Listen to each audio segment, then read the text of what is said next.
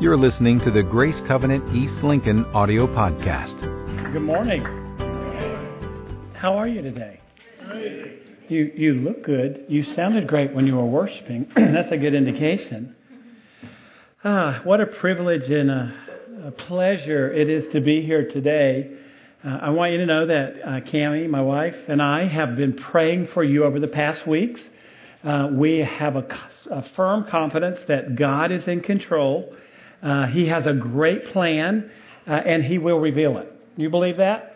Yeah, that's good. That's good. Well, I ask you how you are, but that's a common question that's asked of me these days. And I'll tell you why. Some of you may know and some of you may not. 2017 was a very challenging year for us. I won't go into detail about that except to say that last May 3rd, unexpectedly, I was told that I was in heart failure. And it really caught us completely off guard. There were some issues going on. We thought there was some problems, maybe an infection in my lungs, but that proved not to be. The real problem was that my chest cavity and heart cavity was filled with fluid and just a vast variety of things. But to make a long story short, to answer the question, how am I doing? God is really faithful. And the doctor's reports just continue to get better and better and better. And I feel the best that I felt in some 5 years. God's healing power is very true. So could you just join me in thanking God for that?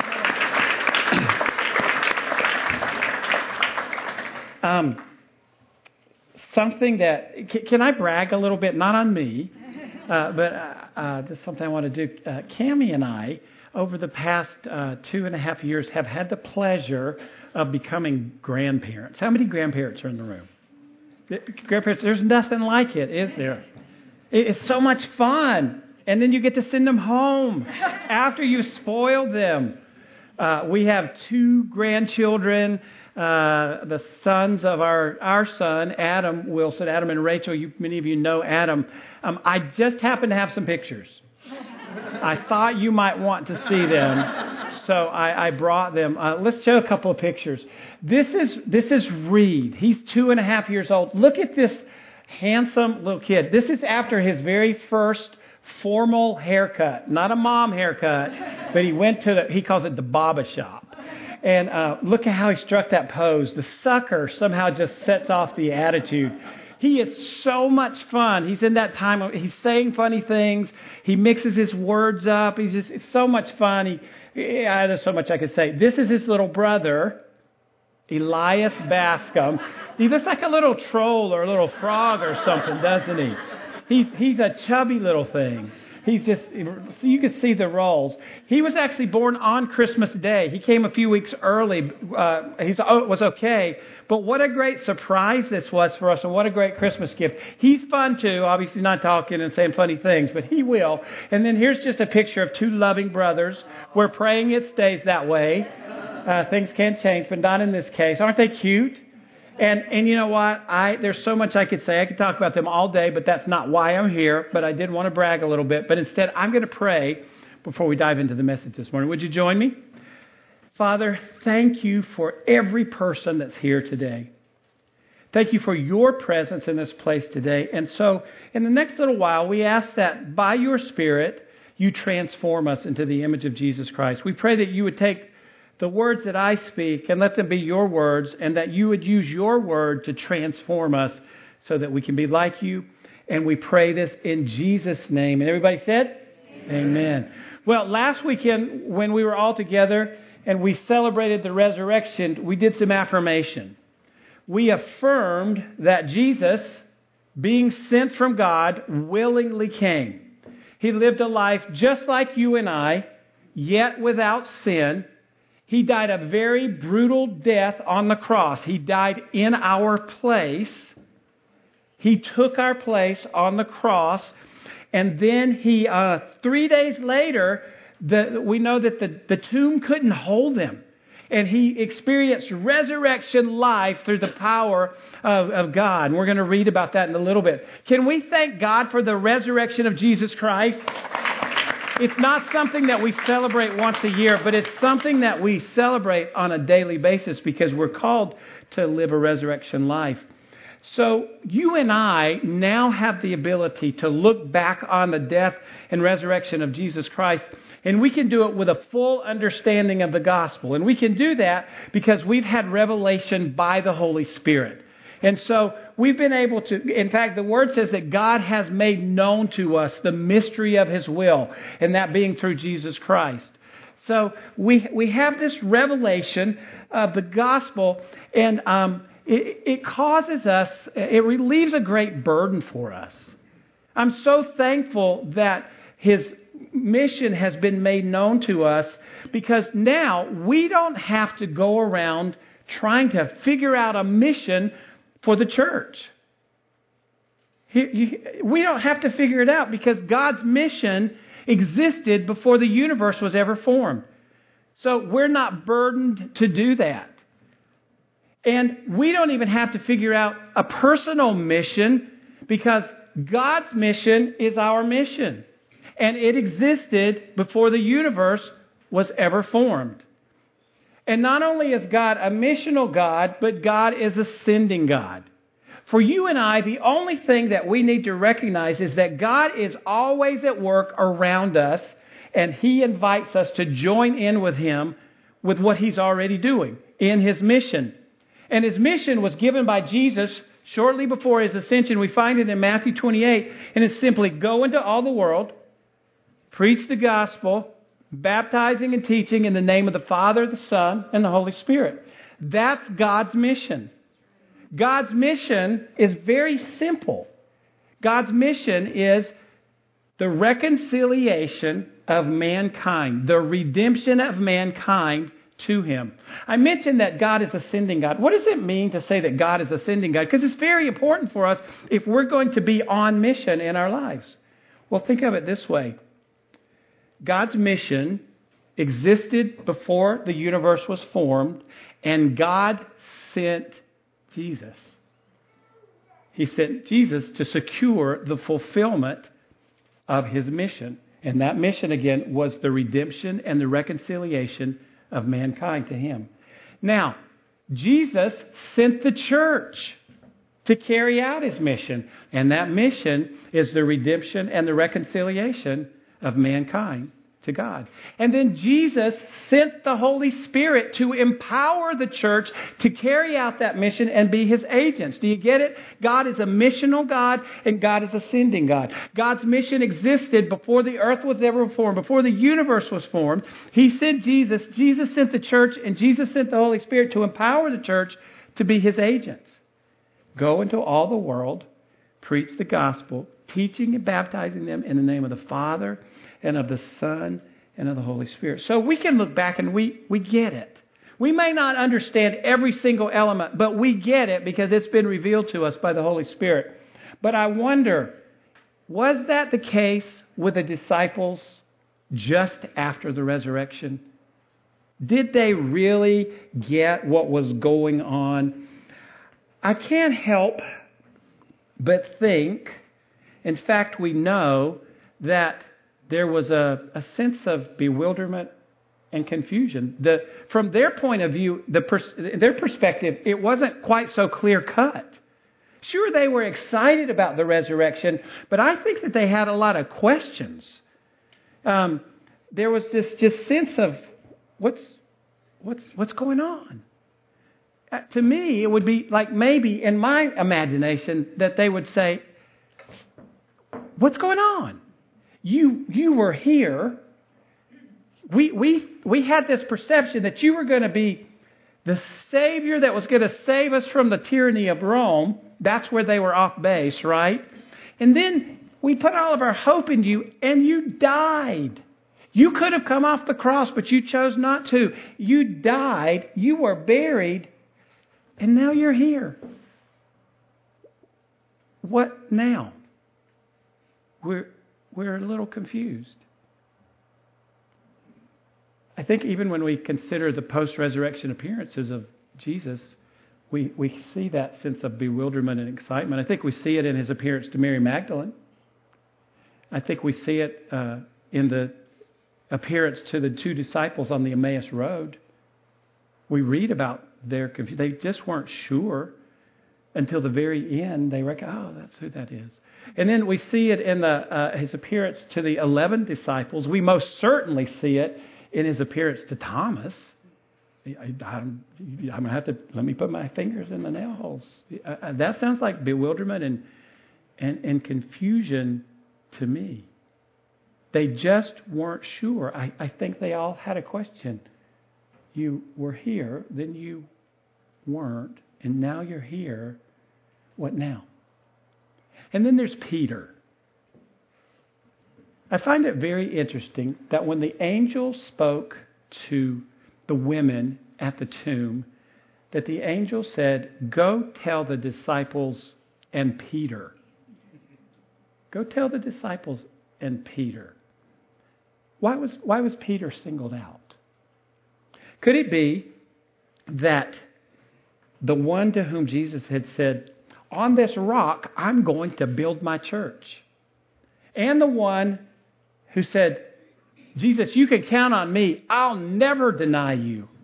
And the same one who not only denied him once, but denied him 3 times, had now he was estranged, and suddenly the question of what now has even greater significance for Peter. He's really trying to figure out, what now? You said you were going to build a church. I mean, you changed my name, and I've denied you, and what now? I didn't expect you to come back. And that's despite the fact that Jesus had told them what was going to happen. And here they are. I think John chapter 21 gives some insight into it. I'm not going to actually turn there. Let me see if I can just paraphrase what's going on. It's that great chapter where Peter is reinstated to Jesus.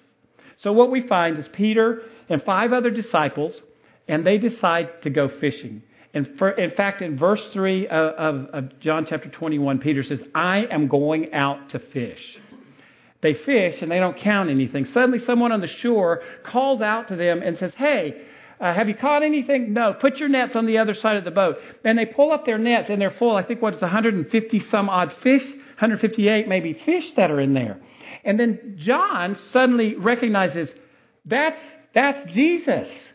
And Peter puts on his robe and he swims to the shore. The others are left there rowing the boat, towing the nets with all the fish in it. And they get there and Jesus says, do you have any breakfast and any fish? And they say, well, actually, yeah. And so they bring some of the fish. And then we see where Jesus very lovingly restores Peter. And it would seem like, and it is, the focus of that chapter. But I find very interesting verse 3, that Peter said, I'm going to go fish. You know, when Jesus initially called Peter, he said, Peter, from now on, I'm going to make you fisher of men. What did Peter do? He left his boat, he left his nets, and he followed Jesus. And he entered into a school for the next 3 years, a school of discipleship. And he learned how to do ministry. He learned the power that was available through Jesus Christ. You see, Jesus didn't call Peter to go backwards. He didn't call him to go back to fishing. He called him to go forward. And we do see, if we continue to follow Peter, that he did go forward. We see him pursuing God's mission. When we look in Luke chapter 2, verses 42 through 49, we see where there's this catalyst that moves him forward, a spiritual catalyst. It says that Jesus opened their eyes to the Scriptures, speaking to the disciples. Suddenly, there was an understanding that they had not had. And then he gave them a directive. He said, I want you to go to Jerusalem and wait for your power source.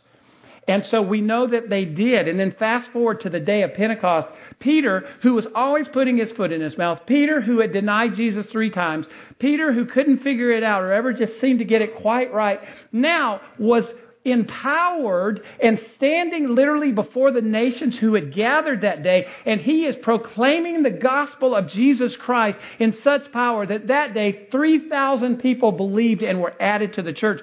Because of that empowerment, the church was birthed. And it's the very reason that you and I are here today. You see, the death And the resurrection of Jesus Christ was the beginning of a new era for Peter. He would start living his life a brand new way. But the truth of the matter is that the death and resurrection of Jesus was the beginning of a new era for all people. What happened in Jerusalem that day has now impacted the entire world and continues to. So, in the same way that the death and resurrection of Jesus was Peter's what now answer to his what now question, the death and resurrection of Jesus is the answer to our what now question. I hope you've asked that before. What now? What now? And so it's with understanding that we find the answer to our what now question. And I know this is going to sound repetitive to you, but our what now is found in understanding that God is a missional God. And that God's mission existed before the universe was ever formed. And that God's mission has always been the redemption and the reconciliation of mankind to himself. He knew the choices that man was going to make. That's never changed. It was always there. And not only is God a missional God, but God is a sending God. God sent Jesus to secure the fulfillment of the mission. Jesus sent the church to carry out the mission. And Jesus sent the Holy Spirit to empower the church in carrying out that mission as his agents. And as his agents, it's back to Matthew chapter 28, go into all the world, make disciples, teaching them, baptizing them in the name of the Father and the Son and the Holy Spirit. That's what our life is actually supposed to be about every day. I fear that we lose sight of that. We get caught up in so much. There's a whole other message I could teach and I won't. We've been called to be missional people. We've actually been called to be sending people. That not only are we carrying out the message, but we're raising up others, and whether it's your children or whomever, and we're sending them out with the message of the gospel so that they would influence everyone that they come in contact to. So this is what we've been called to do, but how do we do it? You find this in your notes. To believe in Jesus' death and resurrection must change who we are and how we live. The faith is not just something to profess, it's a life that we're called to live. So how do we do it? How do we live this resurrection life? How do we live a life in resurrection power? And so that's what I want to do is I want to take just the next few minutes and I want to talk to you about 4 aspects of resurrection life. And I want to go ahead and tell you, there's so much that I could personally say about this. There's so much verbiage that I could have created. But I'm going to limit what I say. And I just want to let the Word speak for itself today. Here's a little side sermon. In the church at large. So when I say this, I'm not picking on a particular church. But in the church at large, it seems like we've gotten into a habit, a fad, a trend. We spend so much time incessantly talking as teachers that we don't allow the Word to speak. And instead of really teaching from the Word, we find topics. And I'm not, hear me out. I'm not putting that, I think that there's a right time and a right place. That's never bad, but it can't be the norm. And so when I was preparing, I just felt like the Lord said, let the Word speak. It's not that I'm not going to say anything. That would be too hard for a teacher-preacher, right? I can find plenty to say, and I'm sure some of it will slip out. But we're going to look at 4 aspects of resurrection life. And honestly, I'm only going to talk about 3 of them because I've already talked about one of them incessantly, telling you what the Word said. So this is what we're in for. So if you have a Bible with you, I hope you do in some form. It might be a good old Bible. It could be electronic. As we get there, please feel free to turn with me or slide with me if you're on your phone and follow along. I'll try to make sure that we're able to do that. So resurrection life. What does it mean to live a resurrection life? Well, first of all, to live a resurrection life means to live in Christ. To live in Christ. Ultimately in life boils down to 2 choices. We can live in sin, which comes with dire consequences, right? To live in sin means heartache, discontentment, chaos, confusion, you name it. If it's negative, it comes with sin, but ultimately death. Or we can choose to live in Christ. And when we live in Christ, according to Ephesians chapter 1, and we're going to look at it in just a moment, in Christ, we've been provided with every spiritual blessing under heaven. It's already been given to us. Isn't that pretty incredible? We don't have to look for it. It's already been given to us because we choose to be in Christ, and He chose us. And then along with that comes eternal life, our inheritance in heaven.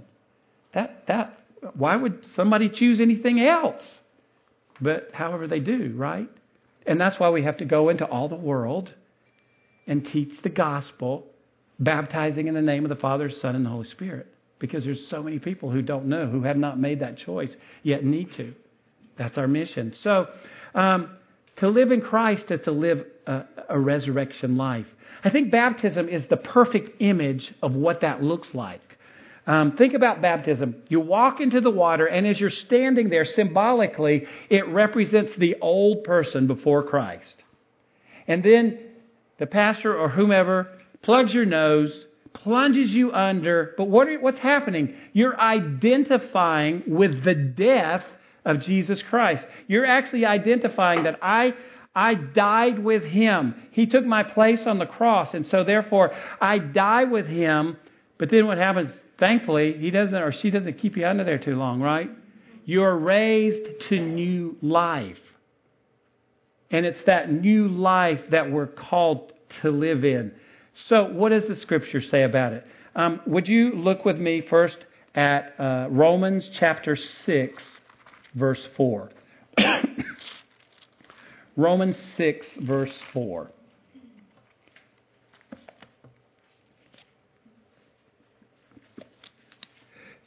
We were therefore buried with Him through baptism into death, in order that just as Christ was raised from the dead through the glory of the Father, we too may live a new life. So we identify with Christ, and so therefore we have new life. Look over at Colossians chapter 3.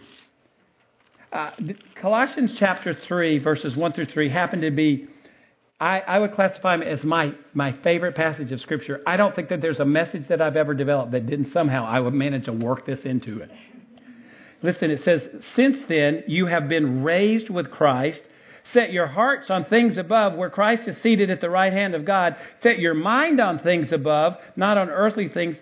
For you died," listen to this, "and your life is now hidden with Christ in God, that you may also appear with Him in glory." Do you get that? What a great picture. That my life is actually hidden away, your life hidden away with Christ in God.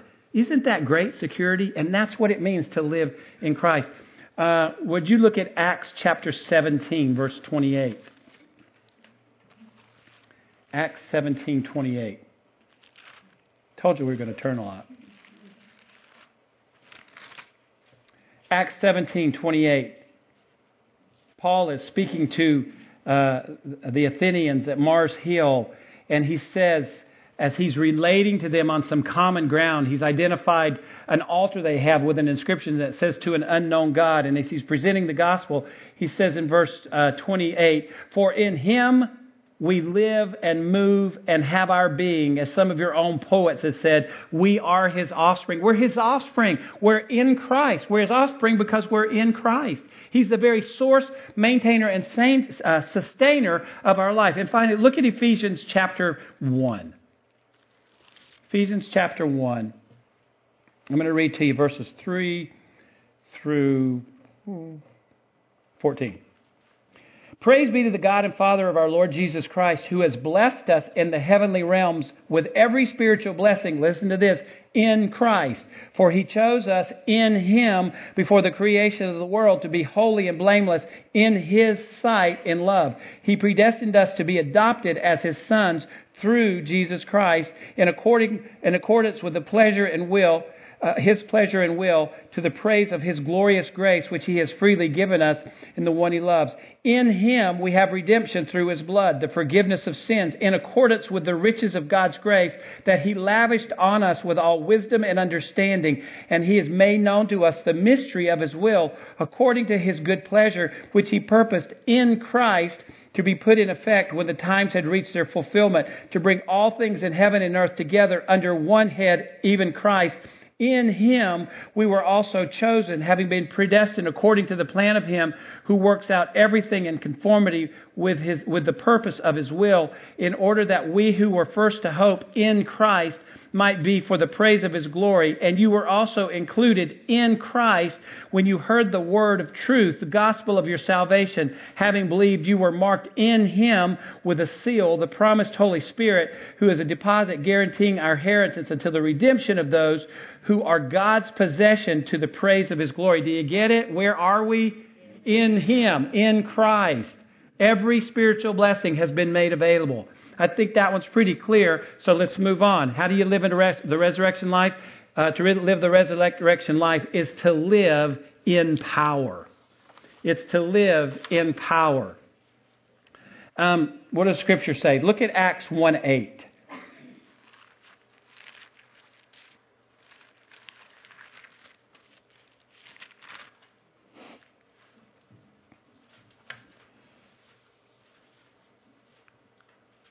Acts 1:8 says, "But you will receive power when the Holy Spirit comes on you, and you will be my witnesses in Jerusalem and in Judea and Samaria and to the ends of the earth." What do we receive? Power. Let's look at Acts 2, 1 through 4. When the day of Pentecost came, they were together in one place. Suddenly a sound like the blowing of a violent wind came from heaven and filled the whole house where they were sitting. They saw what seemed to be tongues of fire that separated and came to rest on each of them. All of them were filled with the Holy Spirit and began to speak in other tongues as the Spirit enabled them. That's pretty cool, isn't it? I mean, that really happened. Wouldn't you have liked to have been there? Somebody said, I don't know, a little scary to me. Look at Acts chapter 2, verse 39. Same chapter, verse 39. Peter replied, "Repent and be baptized, every one of you, in the name of Jesus Christ for the forgiveness of your sins, and you will receive the gift of the Holy Spirit. The promise is for you and your children and for all who are far off, for all whom the Lord our God will call." You know, so many people say that doesn't exist today. That cessationalist. When I look at this passage of Scripture, it says this is for you. So he was talking to those who were there that day. For your children, which means to the next generation, and for the generations to come. I didn't see there's a stopping place. It's for the generations and the generations and the generations and the generations to come. And thankfully, we are included in those generations, and we have that resurrection power. And we can experience the same thing that they experienced on the day of Pentecost, that being baptized in, filled to overflowing with the Holy Spirit, with signs and wonders following. I hope you desire it. It's not some contrived, self-reliant, ordinary power that we muster up. It's much greater. It's much, much greater. This power is resurrection power. It's the same power that Paul, as he prayed for the Ephesians in chapter 1, verses 18 through 20, he says, "I pray that the eyes of your heart might be enlightened." And then he goes on to say, to know the power that is available to you. It's the same power that God exerted in raising Christ from the dead. You know what he was saying? In you, you have resurrection power. Amen. It's not ordinary power. To live in this power means to confidently rest in His ability. The Holy Spirit does for us what we can't do for ourselves. In John, when it talks about the Comforter will come, that word is in Greek is the word paraclete, and it means advocate. It's a legal term, and it literally means that the Holy Spirit comes and does for us what we cannot do for ourselves. That's why we don't have to muster up our own ability, because we've already been given this source. The Holy Spirit is our comforter, our coach, and our source of power. And then the third aspect is that to live the resurrection life is to live in the faith.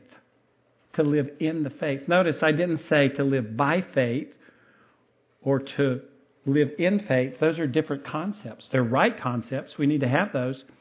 To live by faith is a Hebrews chapter 11, verse 1. Now faith is the substance of things hoped for, the evidence of things not yet seen. We need that. We must have that. But that's not what we're talking about here. To live in the faith is about a lifestyle. It's about something that we do every day. And it's about continually being transformed into the image of Jesus. Only two passages here. Again, in Luke chapter 2, verses 42 through 47, we have a great picture of what the lifestyle looks like. When it speaks of the first church, it says they devoted themselves to the apostles' teaching and to the fellowship, to the breaking of bread and to prayer. Everyone was filled with awe, and many wonders and miraculous signs were done by the apostles. All the believers were together and had everything in common. Selling their possessions and goods, they gave to anyone as he had need. Every day they continued to meet together in the temple courts. They broke bread in their homes and ate together with glad and sincere hearts, praising God and enjoying the favor of all the people. And the Lord added to their numbers daily those who were being saved.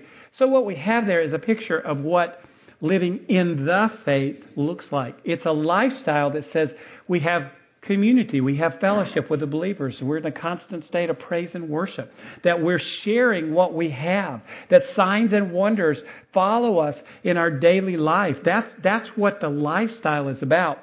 But finally, I want you to look at Philippians chapter 2. Philippians chapter 2.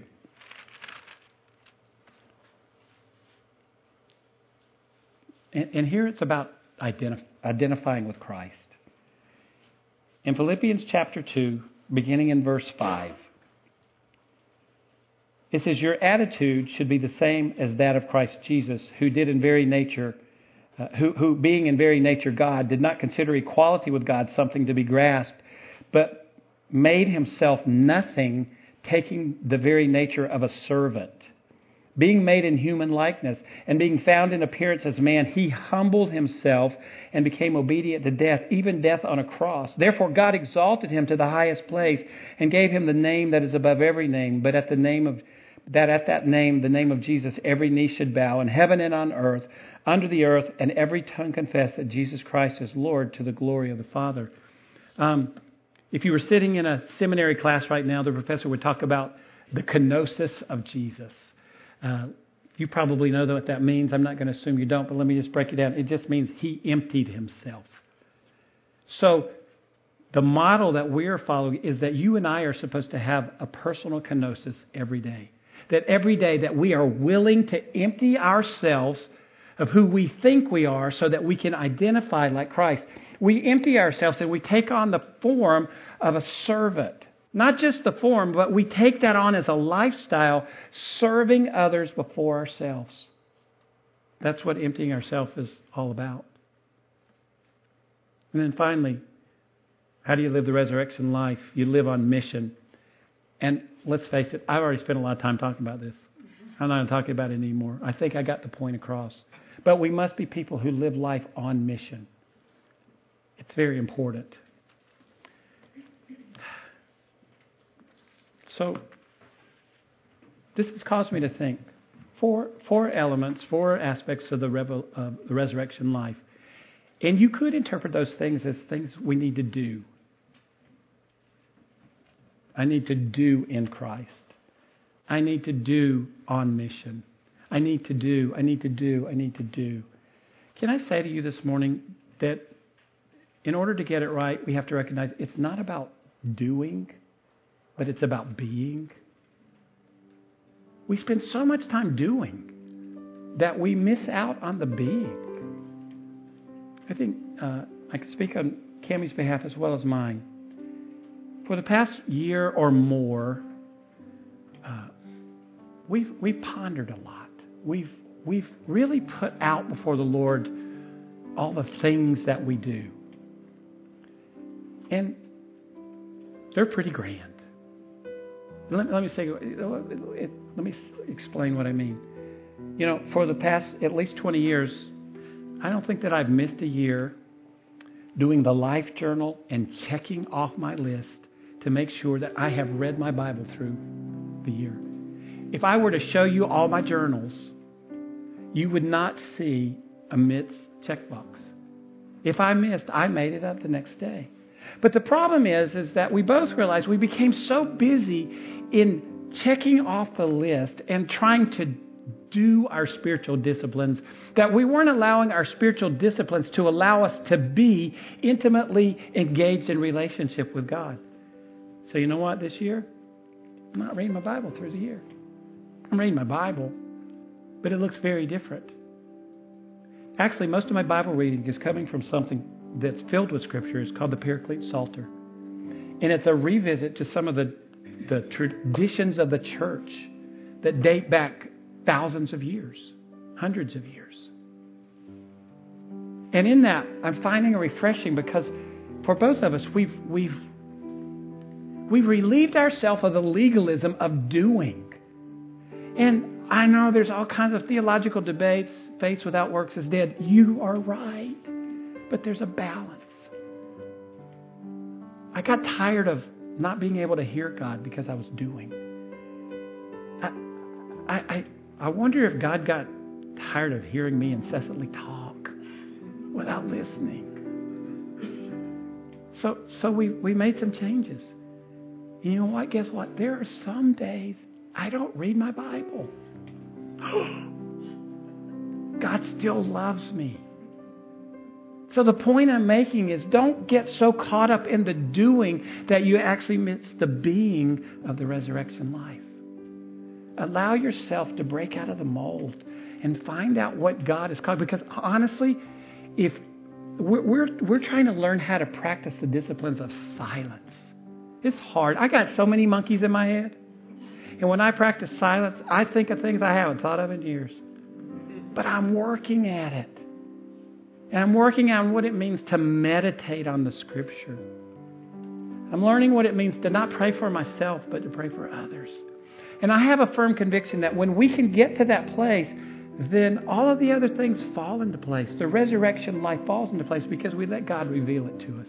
And that's my prayer for you this morning. In fact, would you bow your heads? I just want to pray that over you as I close.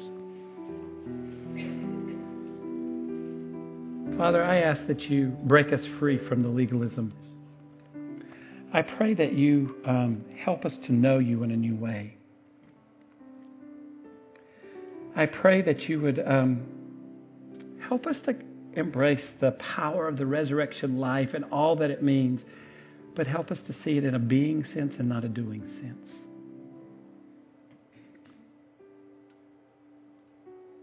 Father, give us a new vision of you. I want you to listen with your heads bowed, your eyes closed as I read you a prayer from the Paraclete Psalter.